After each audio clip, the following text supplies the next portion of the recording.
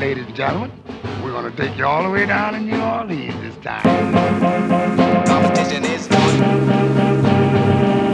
Competition is on. Competition is on. Competition is on. Competition is on. Competition is on. Competition is on. Competition is on. Competition is on. On the paint. On the paint. Like an old school whipping. Competition is on. Competition is on. Welcome to another edition of Hard to Paint with David Grubb. Today I have with me sports writer, former television analyst, and cover of all things LSU, Kate Adams. Kate, how are you doing today? Hey, David. Thank you so much for having me on. What a entrance. I love it. I'm glad you enjoyed it. This is going to be a very difficult week for the LSU Tigers. Certainly just dealing with not only a loss that was surprising, but a bad-looking loss. You saw Coach Orgeron's press conference. How did he respond to this loss, and how do you think this team is going to respond? Well, I think it's like Coach O said. I mean, he said it starts with the coaching staff, and so I think right now he's being particularly hard on himself. He knows that he's got to set the example for these guys, and it all starts with him. And so I think he's kind of taking a hard look in the mirror and seeing what he can do better as a coach and what he needs to tell the rest of his coaching staff to kind of work on and do to set that example and to set the standard for this year's team. I mean, but this is just a completely different team. I know that all these LSU fans really, I'm pretty sure that we're all shocked. None of us were expecting the Tigers to come in and lose at home in Tiger Stadium. Obviously, it was a completely different atmosphere with only 25% capacity. But when you look at the numbers, David, I mean, LSU lost 34 total guys from last year's roster. 14 of those guys went into the NFL draft. Out of those 14, 5 of them were first-round picks. You've got 4 other guys who opted out for the 2020 NFL season. And then you've just got a few other things that happened during the season. So we're missing a big chunk, from last year's roster. And it really just makes a difference. This year we got a young team. This is, Miles Brennan first real start. And, he didn't do a terrible job. It's just KJ Costello came out there and did something amazing that a lot of us have never even seen. So, Mississippi State was ready to go. I could see their energy on the sidelines the whole entire game. And, they're led by new head coach Mike Leach. And what I thought was pretty funny, looking at Mike, he said, he couldn't play the Kansas City Chiefs or the Green Bay Packers, so they came to play LSU. Right. Mike Leach is known for saying some pretty off-the-wall comments, but he always makes his interviews pretty entertaining. But, for Coach O and the LSU Tigers, they just need to stay focused. I remember all last year, one thing that Coach O continually preaches to his players is ball security, and I think that's something that they're really going to need to focus on this week because there were some missed opportunities in that game against Mississippi State. And, it's a new team, it's a young team, but they really need to focus on some of the fundamentals of football. And I think if they focus on that and Coach O and his coaching staff really kind of key into what they're wanting to preach to their guys as far as ball security and different things like that, I think, eventually we're going to see this LSU team really come together. Yeah, I think that what we had to remember is there was going to be a fallback no matter what. There was just because of the losses, the simple fact that you lost, the single greatest single season quarterback in the history of college football and during the single greatest season in the history of college football. So it's only logical that you can't expect to duplicate that right out of the gate. To have no real, not to have the same camp, to not have any warm-ups for Miles Brennan, and to have this inexperienced offensive line and have a very young defense adjusting to a new scheme, it's the perfect storm, especially when you go up against someone like a Mike Leach, who is going to throw everything possible at you. It really is. I mean, it's just everything that you touched on. And look, Miles Brennan, he didn't have a terrible game. He threw for 345 yards.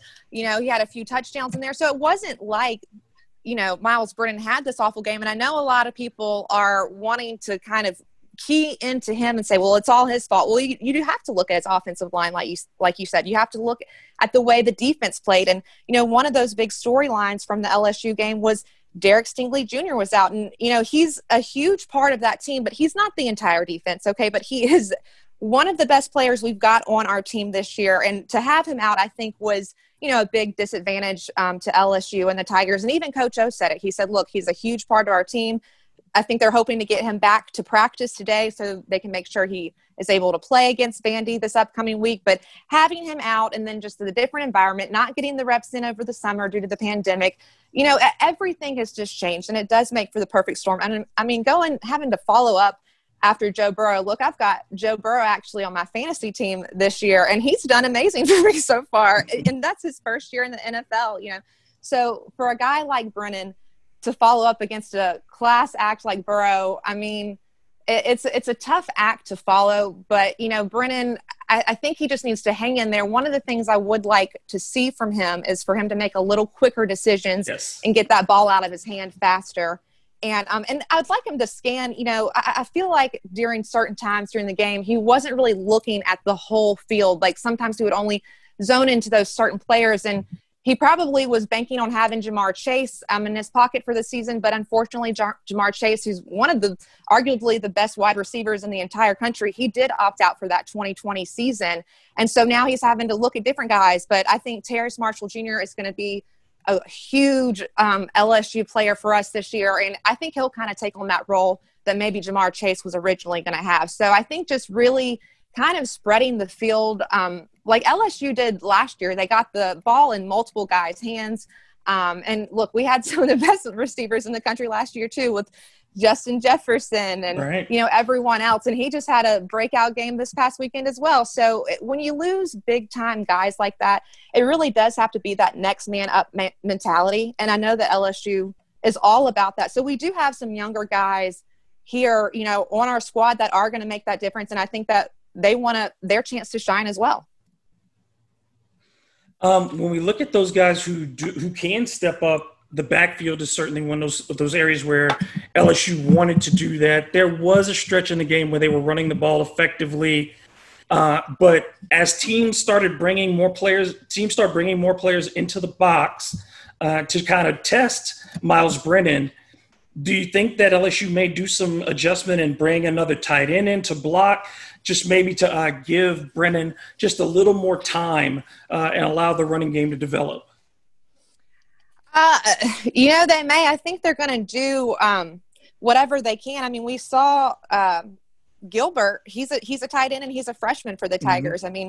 He stepped up and did what he needed to do this game. And, he's only a freshman. So I think like guys like him, they're going to utilize. They're going to use who Brennan feels comfortable with, who they're probably going to do some different things in practice. And, Coach O, he does always have different things up his sleeve. He surrounds himself with a great coaching staff, and they're going to have to do what it takes if they want to be another championship caliber team this season. I know you really just can't compare this team to last year's team at all. It's a completely different team. And a lot of times people try to do that, but guys are going to have to step up, especially in the tight end position, and guys that we don't even really know much about. I think they're going to be huge difference makers on this year's team because they have to be if we want to see a better Tigers team. When you talk about the coaching staff, the guy who is under the gun is Bo Pelini. The story comes out that he's the first one in Coach O's office to say, I didn't do a good job on this. Well, yeah, that was going to be the thing when you give up 620 yards through the air, an SEC record in your first game. The surprise part was for me, and Mike Leach commented on as well, is that LSU never adjusted by letting those young DBs have more space instead of keeping them in press. How did Coach Orgeron respond to those questions? And what are he and Coach Pelini how do they communicate about the changes that they want to see? I think you've just got to have some different game plans in there. It just seems like Pelini was really just focused on kind of the certain game plan he had for that game. And there was a lot of blitzing, and they missed a lot of tackles where there should have been tackles made. And you just can't miss big plays like that. His players have got to be able to read the other team's plays better. They've got to be more disciplined. And in order for Pelini to come out and say, you know what, I didn't do as great of a job as I should have, you don't necessarily want to hear that, but at least he is recognizing, hey, I messed up. I should have done better. And I think it does all start with the coaching staff, because they are the ones who are making the game plan. They're setting the example for those players. And so the players need to be able to look at their coaches and know exactly what is expected of them and what plays they need to do in order to get a great game plan and to win the game. How much of it do you think it is in the adjustment in personnel for, the switching defensive styles and getting players who were not accustomed to this? Again, those lack of reps. Did the players have the coaching staff talked about that as being something that they wish they'd had more time for?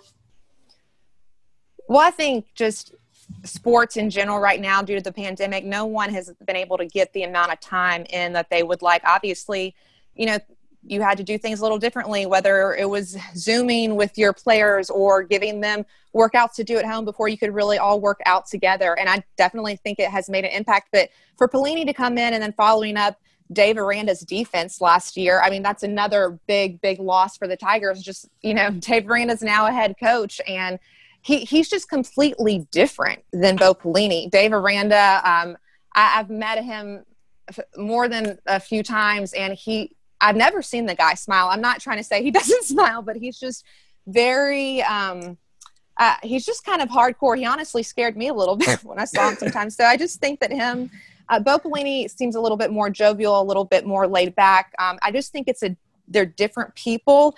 They do coach the defense differently, and it is something that the players do have to adjust to and get used to, because they're just two totally different coaches.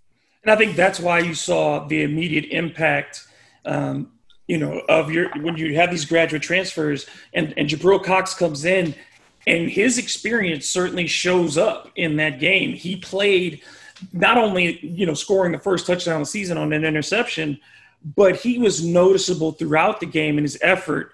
And so it's clear that gap in experience for a guy like that and what he's going to have to do leadership-wise in teaching some of these guys nuances of college defense at this level.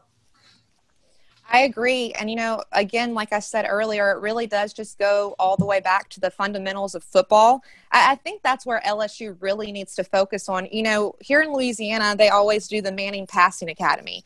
And that football camp, put on by the Mannings, it specifically focuses on football fundamentals. And I felt like that was something that Mississippi State executed really well this past week when we watched them play. And it was something that LSU was lacking on, because it's not always, okay, you need to just, get this interception or do this. It's almost like when I was watching, I almost felt, are the Tigers just going for those big plays and just instead of just doing small things that will lead up, over the course of the game that will all kind of culminate together in order for them to get the win. Sometimes it feels like the players do want to make those star plays. And we did have some players do that. I mean, Jabril Cox, thank God he did get that interception for the touchdown, and that kind of got the game started and got the momentum going. But, these guys really just need to focus on the fundamentals, I believe. And when you've got a team this young and they don't have a whole bunch of that senior leadership on the team either to really look up to kind of help teach all those things in the locker room and on the field, I think it's difficult. So that's why I think they are turning a lot more to their coaching staff this year, because you don't have those veterans like they normally do on the team that are kind of coaching these younger guys through it and telling them, okay, this is how it is. This is what needs to be done. And then you do have the change in coaching staff. So there's just so much change and things that the Tigers have to work through this season that they're just really not used to. The schedule doesn't get easier. I mean, typically you'd say, trip to Vanderbilt, not a problem. But Vanderbilt played very well against Texas A&M, particularly on defense last week. Then you come home, Missouri, at Florida. So this team has to grow up pretty quickly. I think it's important, though, for fans to kind of measure this season as what do they look like at the end? Because this is as you said, it's an unusual season across the board. I'd be much more focused as to what LSU looks like when it plays Mississippi in December than what they looked like last Saturday against Mississippi State. I agree. I mean, anything you do in life, we all know it's all about repetition. And that's what this LSU football needs. They need to get in the practice. They need to get in the reps.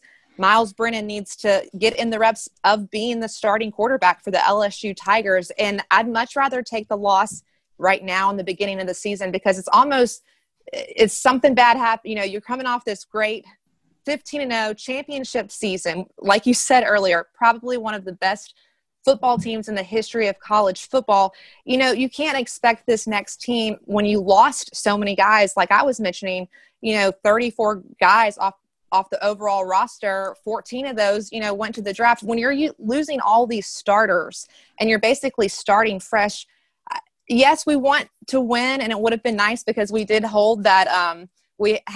Currently, we did have the longest winning streak nationally. It was 16 games, and that currently was the longest winning streak. But we, don't have that anymore because we got that loss. But you much rather would lose early and kind of build on your team throughout the season rather than losing at the end. So I think this is it. I don't think it was good, but it might be beneficial because now the players can take a good look in the mirror and say, okay, well, these are the things we need to improve on. And if we do want to be a great team, how last year was a great team, then we gotta get in there and we gotta do some work, and we gotta prove to everyone that we are the real deal.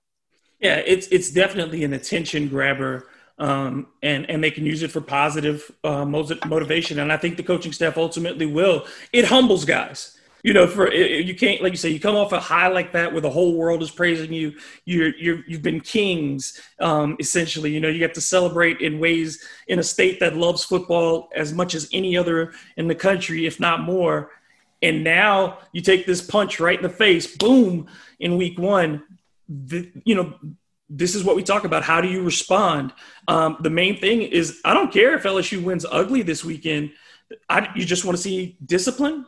No penalties, no turnovers, and just sound defensive football. If they can do those things, that's a big step forward. It definitely is. And those, like you just mentioned, they are just kind of the fundamentals of the game. And I know Jacoby Stevens, he said something. I think, he was embarrassed.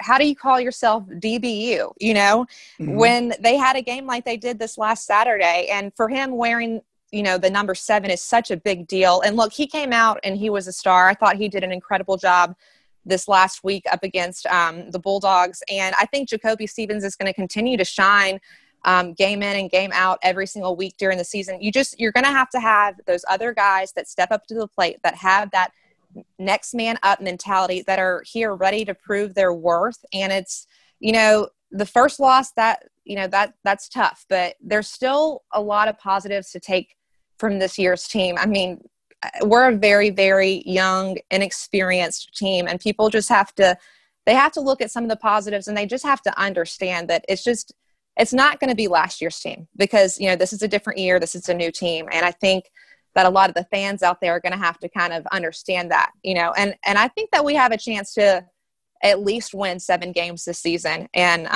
I do believe the Tigers will improve game after game after getting those reps in. That's my thought too at this point, is that I thought before the season it was likely a 10-3 team.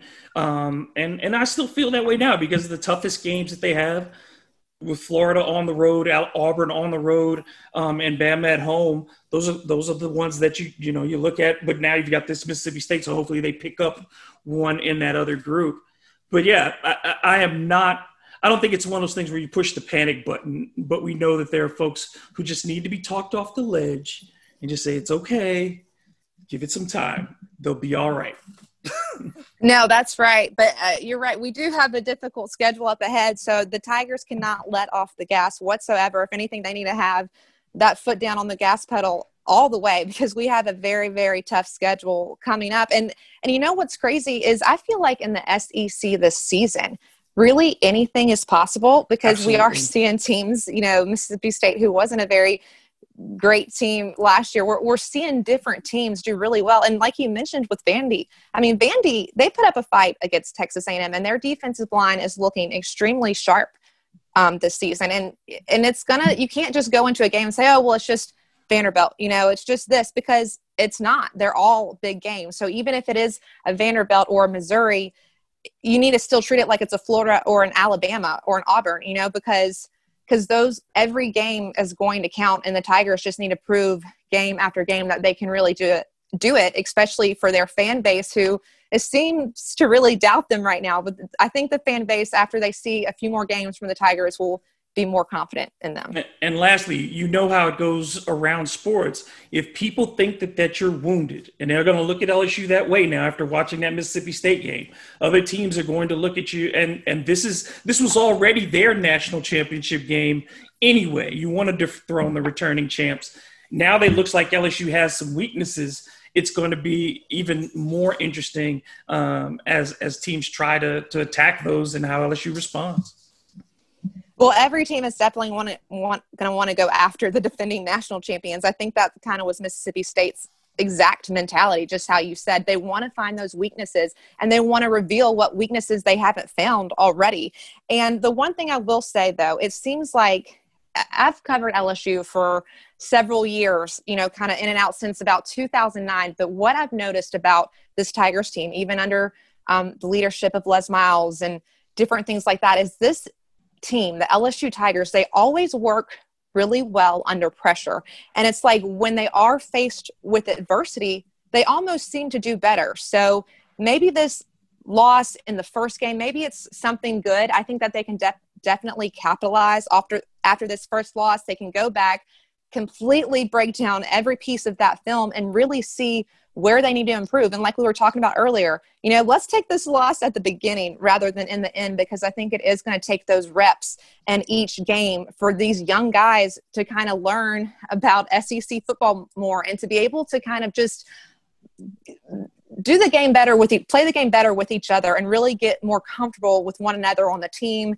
And since they didn't get that during the summer, you're going to have to do it during practice and during actual games. But I definitely think we are going to see a much more improved Tiger team coming up this Saturday. And I also just week after week, I think they're definitely going to improve. And I think they're going to shock some people around the country, but I wouldn't take any other teams not trying to find all of our weaknesses. I think they all want to be, last year's defending national champion. So I think everyone's going to try to beat us, and we'll probably be on top of everybody's rivalry list this year.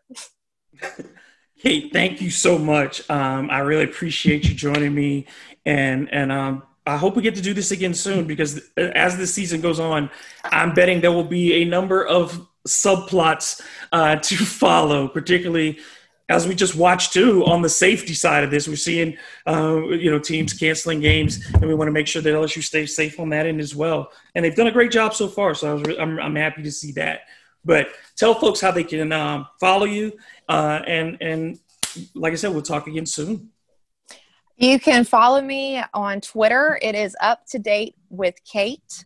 Did a little rhyme there so everybody could remember it. You can always chime in there. And then I will be doing Sideline for high school sports for any potential, newcomers to LSU as well on Cox on Game Time every Friday night. So check me out there.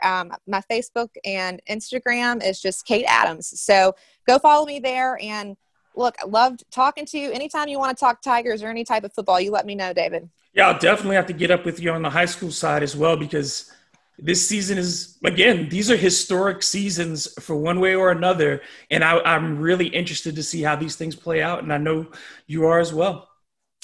I am too. This Friday night, catch us. We've got Acadiana and Lafayette Christian Academy, both defending champions from this previous season. So it should be a good one. All right. Thank you again. We're going to take a break, and when we come back, there will be more Hard in the Paint. Welcome back to Hard in the Paint with David Grubb, and I am excited to be joined by a guest who is with me on the radio show, music and sports writer Natalie Weiner. Natalie, how are you doing today? I'm doing pretty well. Thanks so much for having me. I'm glad to have you back. The last time we talked, it was a very interesting conversation. And what I wanted to get into is the WNBA playoffs. We're about to reach the finals.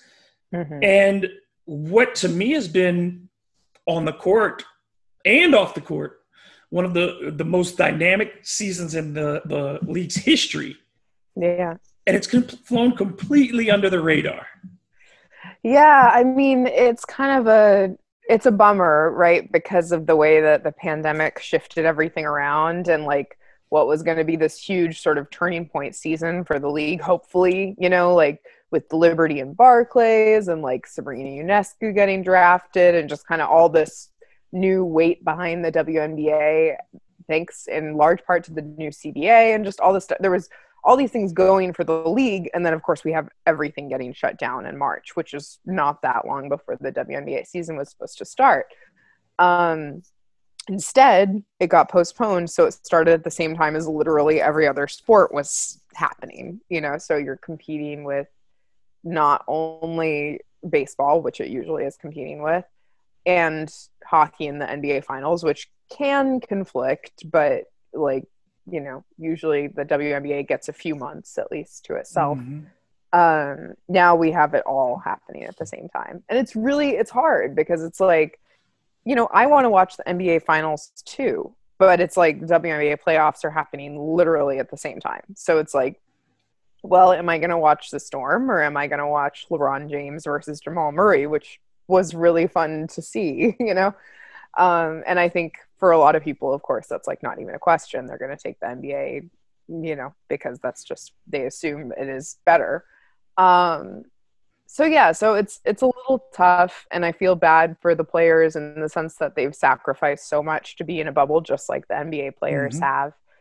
But I mean, I think for a lot of them, it would have been even worse not to play at all, maybe. And of course, some people did make the choice to sit out or sat out because of various medical exemptions or for political reasons. There was a whole slew of that kind of thing. But I don't know. It's exciting, and I think it's going to be a good finals. I mean, we have a 5-game semifinal, Right. with the Sun and the Aces, so that's always a good sign. Yeah, let's get into that one. Because, okay, the Aces, everybody expected to be here. Right. But the Connecticut, they start 1-6. Yeah. And they close and finish the season 10-12, scrape into the playoffs. But then they blow out Chicago and LA. Yeah. This. It's really been wild to see their run. And they did this a little bit. I can't remember their exact trajectory in last year's playoffs, but they also made it really far. And it was also kind of like, again, not as a super dynamic offense, but really just like a super physical defense and kind of making everybody slow down and play their game, and it's worked well in these playoffs so far. I mean, that game against the Sparks in particular was just like, what is going on? Like the Sparks, I mean, granted, Neko wasn't in, which does make a big difference. I mean, she could have been an MVP candidate for sure. Absolutely. But still, they have enough weapons on the Sparks that like it should not have been a blowout. No. But I don't know. I mean, I'm sure you have better like basketball analysis skills than me, but it's just been pretty wild for me to watch and see how the Sun make everybody play their game. They're like, this Aces series has gone a little bit more back and forth, but it's never really felt like they've totally lost control. They've kind of managed to stay in there with, and not like letting these offensively oriented teams really just kind of steamroll them. Yeah, Asia Wilson. This is her 3rd year. She's already got a Rookie of the Year. She's got an MVP. She's been All-Star twice. She's got a game from the finals. And yet still you have other members of her team who have been able to step up incredibly. I mean, you already have the 6th Woman of the Year in Derek Hamby, but I thought Danielle Robinson, who has is a good player, she had a great game 4. Yeah. No, I was talking with one of my other friends, and he was like mad about this series because he's like, every game some random player from either team just goes off and that decides the game. And I was like, okay, well, that's not the worst way to, like, maybe it's not, the games haven't been as close all the way through as one would hope, but I think that's kind of fun that you like never really know who's going to blow up any given game. I mean, like that one game that Jasmine Thomas casually had like 5 million points, and it's just like, okay, nobody saw that coming. It was like her career high, I think. But yeah, no, I think like the Aces, it's really going to be a toss-up. I mean, the Aces could totally win it. The Sun could totally win it. I hope tonight's a really good game. As a Storm fan, I'm like honestly kind of more scared of the Sun than of the Aces, because I think the Aces are more similar to the Storm, you know, Yes, so it's the a style of play. matchups make a little bit more sense. But with the Sun, it's like they just have this kind of balls to the wall physicality, and I don't know if the Storm can totally match up with that. When we go over to the Storm, first, Breanna Stewart missed all last year. Achilles injury, which, you know, we've already talked about this. We talk about this on the men's side, you know, continuously as we talk, either it's Kobe Bryant or DeMarcus Cousins. She comes back and she still has some of the greatest footwork that whether it's man or woman in the post, and just her ability to score and do everything. But 33, 7, 6, 3, 2 in game 3. I don't remember, but yeah, it was some crazy stat line like that. She really because she had sort of a quiet playoffs, but she really blew up like in game 3, and it was just kind of like, okay, I'm here. I'm still Breanna Stewart. But yeah, she's incredible. And then Sue Bird, like, still out here. Her and Taurasi both, but to me, Bird has had more consistent levels this year. Taurasi's had some big moments, but just watching Sue Bird, I mean, it's unbelievable to see her perform at this level, at this stage, and at these moments too. They're still not too big. No, definitely. I mean, it is amazing. And I did this story for the Times that came out last week talking to her, and like just thinking about the fact that she, like, her matchup with the Lynx was Crystal Dangerfield, who is a UConn point guard who graduated literally almost 20 years, like just under 2 decades after she did. And they're like playing against each other in the WNBA playoffs. Like, that's a trip. And Crystal really did phenomenally. I mean, Rookie of the Year. I know we were talking about awards a little bit, and it's just like, her story is like, you know, the Lynx kind of rolled over a little bit in the end, but they were playing really well. And Crystal is like probably the best story of the season. I mean, everybody had thought that Sabrina Ionescu was going to be like Rookie of the Year, you know, because she's like #1 pick. She's coming in with all this hype, supposed to like be a game changer basically. And instead it's Crystal Dangerfield, who's this like listed at 5'5", but actually like 5'3", maybe on a good day, you know, player, who is drafted in the 2nd round by the Lynx, who already have a point guard. And she like becomes their, like, the leader of their team, you know, and they were missing so much. I mean, you know, you're missing Hall of Famers, right? And, you know, they'll be, and maybe one of the 5 greatest women's basketball players of all time in Maya Moore, who you've missed for the last 2 seasons. And yet here you go. I mean, 14 and 8 in a regular season. Players. Yeah. It's just, that's an incredible job for them. And that's the thing. There have been so many stories, because you talk about Courtney Vandersloot being the first to average double figures in assists. Yeah. And then, you know, you had in Atlanta, now why am I forgetting? Kennedy Carter in Atlanta out of South Carolina. And she's a star for, you know, for the first half of the bubble. She was the talk of the whole the games. So I mean, some of us said from the beginning, pay attention to Kennedy Carter when there was all this hype about Sabrina Ionescu. Some of us said, hello, Kennedy Carter is going to be a superstar. But, you know, don't, you know, not to say I told you so, but definitely to also say I told you so. Like, I was so sad that she got injured, because she's just like, she's so fun to watch. She has that even amazing those quickness, minutes. and I think that's the part that's, you know, even with all the players who were missing, Elena Delle Donne, you know, Maya Moore, all the ones who sat out, there were, on every team, there was something compelling. There was someone compelling. There were breakout performers. And I just thought that this was, you can see how high the talent level is across the league now. There's no longer that collegiate disparity between the very good teams and the very bad teams in the league. There aren't very bad teams in the WNBA right now. But I think that the league is in very good hands talent-wise. On the business side, this is their first year with the commissioner, with the new CBAs in place. What is the next step for the league to kind of increase its profile now? I mean, I think in a lot of ways they've been doing a good job of trying to like juice things a little bit, at least like making it look a little more intentional and not like an afterthought. But a lot of the same issues still exist. I mean, like and some of them are certainly amplified by the pandemic. I mean, we can't like blame it all on the WNBA, because some of the struggles are because of these unprecedented circumstances. But, you know, the issues with merchandise still seem to exist, and it's hard to know whether that's exactly like whether that's a pandemic thing or a combination of pandemic and like just the fact that they're not really making an effort to make stuff available. Like when LeBron wore that WNBA hoodie, you know, and it was sold out within like an hour, and it's like, okay, so you have this golden opportunity to like make profit off the league.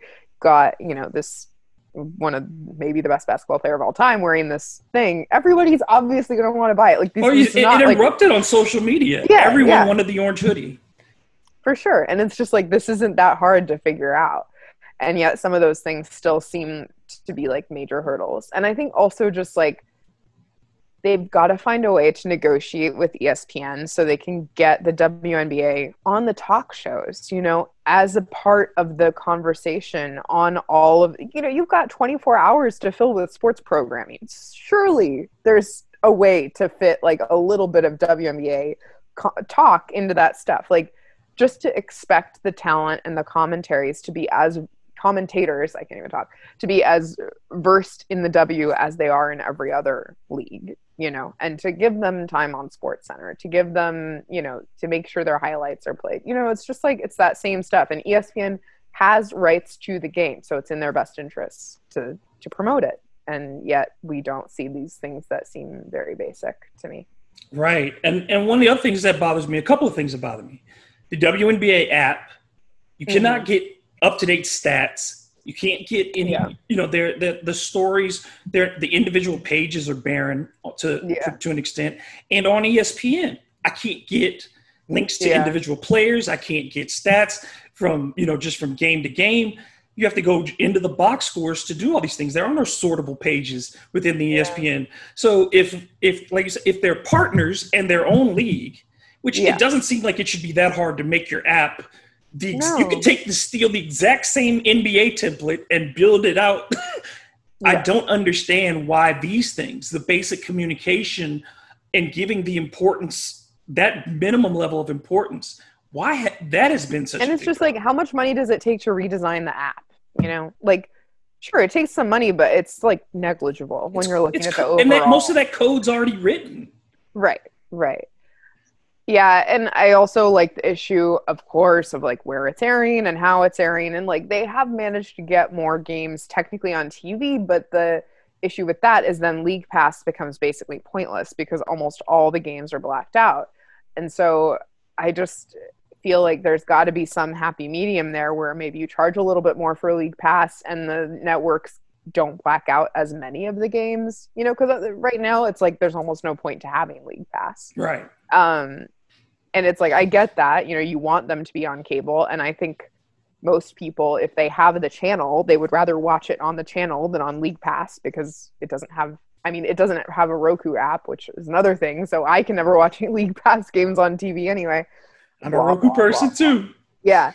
So it's just like, there are all these like little things that are like, this shouldn't be a big deal to fix. Like these are just like little issues. Like clearly, if the will is there, why are these tiny things not being taken care of? Yeah, and I think they send a message when we don't prioritize in that way. We are telling the audience, and in particular, we're telling the women who participate in these games what their value is to us. And that conversation has bothered me this summer as we've seen it go over to the commentary side of women who are covering sports, but also in how the athletes have been treated. The WNBA players have not been given the same consideration for their mental, physical, and emotional, the trauma that they are going through. We have framed this as, and as a black man, I say it, we have framed this as a black man story, and it is very much a black woman story as well. It is more so in many cases a black woman story.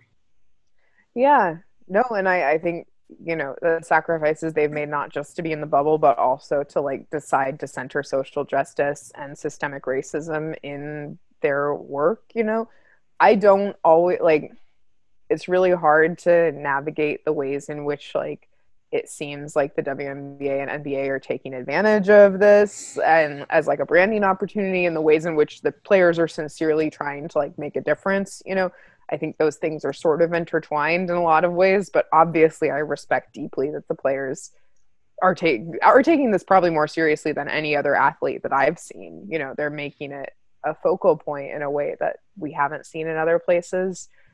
And like you're saying, it's just they're still sort of getting treated as an afterthought. I mean, Jewel Lloyd tweeted something yesterday, like the Storm, because you know the Heat clinched their finals berth, obviously, and so did the Storm. The Storm didn't have like the shirts and the hats, you know, that say like we won our conference. Yeah, I We're saw going to that the finals. tweet. You know, oh, y'all got like, hats and shirts? Yeah, that right. And it's just like that's such a small thing. You know, how much do like 30 shirts and 30 hats cost? What, like $300, $400 probably? yeah. And You know, so it's like you can't even have that ready. Like that's just, it's just not even, like you're just showing that you're not even thinking about these things that you don't and even then in the care. NBA, they're throwing away a ton of Nuggets shirts, and they're throwing away a ton of Celtics shirts that they Right. had printed up. Right. And you've got right. nothing for the WNBA. And yeah. Yeah, it's just like, and these are just small, simple things. Like you can't say that that's a money thing. That's just a thoughtlessness thing. And little things too. I talked to Cheryl Swoops, and she says, you know, the league doesn't really communicate with her. She didn't get one of the orange hoodies in the mail when they Right. sent them out. And she's just like, she's tried. She says she's tried to get involved in a number of different ways, whether it's been on the business side or the coaching side. And she says the league really doesn't have a place for her.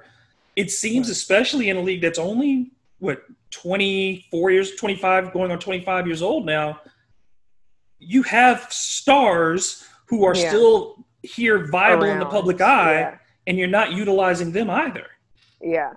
No, for sure. I mean, it would make a lot of sense to really try and draw out the narratives of the players who, you know, have that name recognition that so many WNBA players don't have right now. You know, like people have very fond memories of watching Cheryl, of watching Cynthia Cooper, Tina Thompson, you know, all these players who it's like, even Becky Hammon. I mean, like, you know, why is she not front and center in WNBA marketing? I mean, she's a WNBA legend, and now she's maybe going to be the first female head coach in the NBA. And Swin Cash as well. Exactly. And Working at the Pelicans. Yeah. And Teresa Witherspoon is with us down here as well. And Yeah.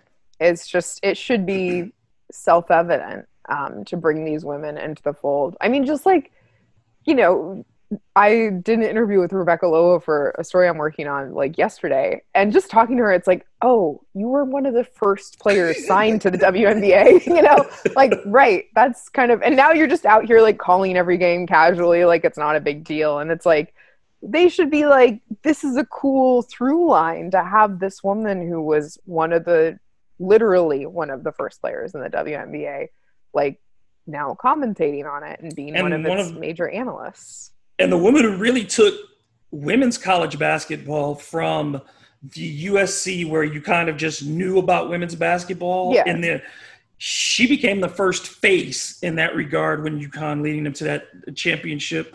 Definitely. That was the first time I was in, you know, high school, I think, when they made their first run. You know, it's like I knew who Rebecca Lobo was, and when she signed with the WNBA, and it was I think that first group, it was the first commercials were Lisa Leslie, Cheryl, and Rebecca. Yeah. And I mean, and then Natisha Penicheros, and you know, just all that talent. And these that women are still around. They haven't gone anywhere. They're just right here. You know, and they like can't get coaching jobs. Yeah, they can't get coaching jobs, and like they're just it's like, it's just unfortunate, you know, that it would be easy to sort of, because people like, it contributes to the idea that the WNBA doesn't matter, that it hasn't made an impact, that it's not going to last, that it's temporary, you know? If you don't flaunt this history, if you don't say like, we've been around, this is the longest lasting women's professional league in America, you know, like that's, I mean, maybe except for like the women's professional golf, I'd imagine, or tennis, maybe. But like for teams, yes. It's definitely the longest lasting league, and you can definitely quibble about why that's the case, you know, because the NBA did some sort of shady things to make sure that was true. But like, it's endured and for whatever reasons, and that's worth celebrating, you know? So, yeah. Overall, looking ahead to the finals, do you feel like that? I mean, who would you say would be your pick to win the championship right now? I mean, I have to pick. You have the to say Storm. Seattle. Come on, I mean, Gotta say I'm home a team. fan. I'm a fan, but also it's like they came in consensus faves, I would say, along with the Aces. Maybe the Aces were number one and the Storm were number two, and that's how seeding worked out in the end. But yeah, I think the team is just working together really well right now, and they have a really deep bench, which I'm not so sure about with the Aces. But like, I think in the second quarter on Sunday, they like had the full bench in. Basically, like they were just sitting like all the starters, and they just had bench players in, and like it wasn't quite as hot as when, you know, Brianna Stewart and Sue and everybody were going after it, but like they were holding their own, you know. They didn't let the Lynx like get ahead or anything. So it's like, to have that many players who are so cohesive together, I think is going to be tough to stop. But obviously the Aces have that offensive heat, and if the Sun make it through, I feel like Alyssa Thomas just doesn't play like she's a real person. You know, she plays like No, a different kind of energy. Like, I don't know what she's doing, but she's wild, and I would not put anything past her. And DeWanna Bonner too. She just like, they operate at a different tier. So, you know. I don't know how she does that each and every night. Puts herself back together and goes out and does it again. Yeah, no, it's crazy. And I think it's like, I don't know. I think some people would be like, oh, it's like, it's wrong, you know, that she's expected to do that, you know, that there's a certain like martyrdom element, like, oh, we shouldn't expect athletes to like, you know, play injured and all that kind of stuff. And it's like, I agree with that, but also like, she's making that choice ultimately. Yeah, if she's got I think there's a difference for when we talked about football with CTEs, players didn't have all the information. Right. And this is also not your brain. So if she says, hey, look, if you do this, you could have surgery. It could cause you this damage. Are you willing to do that? I think that's a much more different, you know. It's a different kind of choice. And like, you know what? She wants to compete. Like, that's why all these women are in the WNBA, is they love the game and they want to win. You know, you don't make it this far without caring really deeply about that. So it's like, you know what? If that's it's not the choice that you or I would make, probably, but it's the choice that she's making. So. It's Isaiah Thomas playing on an almost broken ankle. It's Kobe stepping to the free throw line, pulling up his Achilles tendon to knock down free throws. Right. It's what we've asked. It's Willis Reed. You know, it's all these things, and I think that, you know, that's part of it too. Is I have constantly tried to shift it when I have conversations with people. Is like, why are we? And I just did it, but I'm saying I'm doing it to say it's the same. Yeah. The mindset is the same, and we keep trying to frame this as if they're playing a lesser version of the game. Yeah. No, they are competing. They are shooting.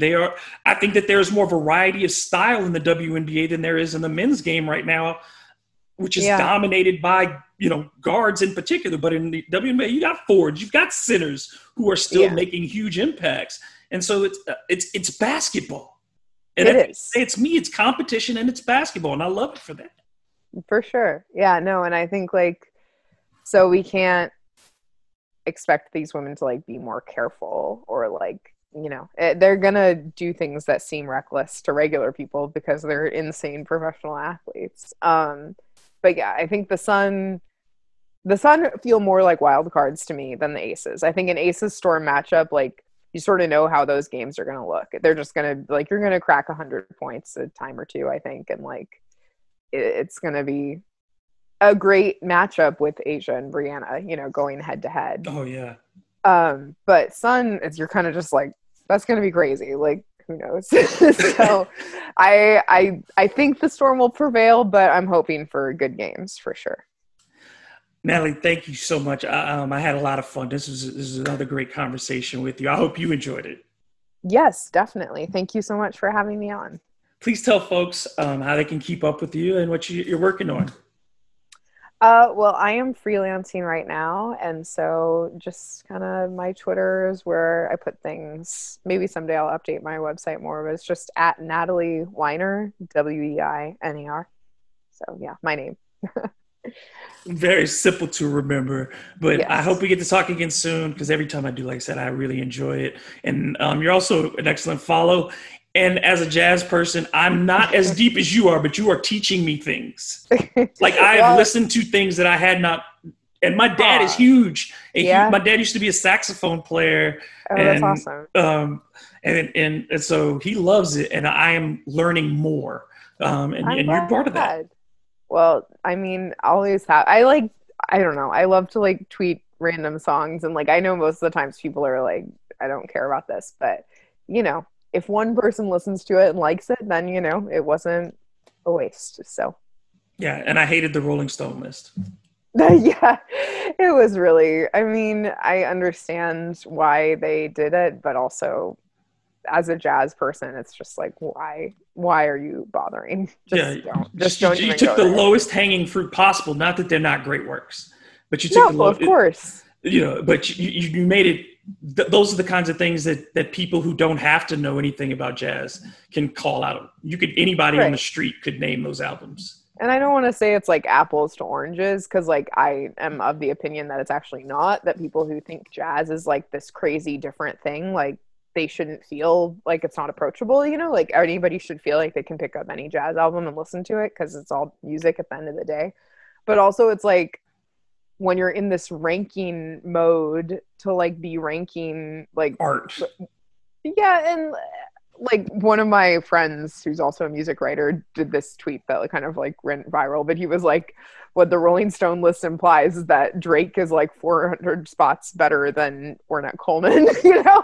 And it's just kind of like, those are the sorts of implications where it's just like, I mean, who's to say that's necessarily wrong? But the thing is like, really, are we going to go there? Yeah, and this is how we get in history. And I hate to let you go, but yeah, because it's one of those things like when I see the Grammys and I see the list of winners and who doesn't have them. And I'm like, in history, people are going to look back and think those are really great artists. And there are so many who don't have them.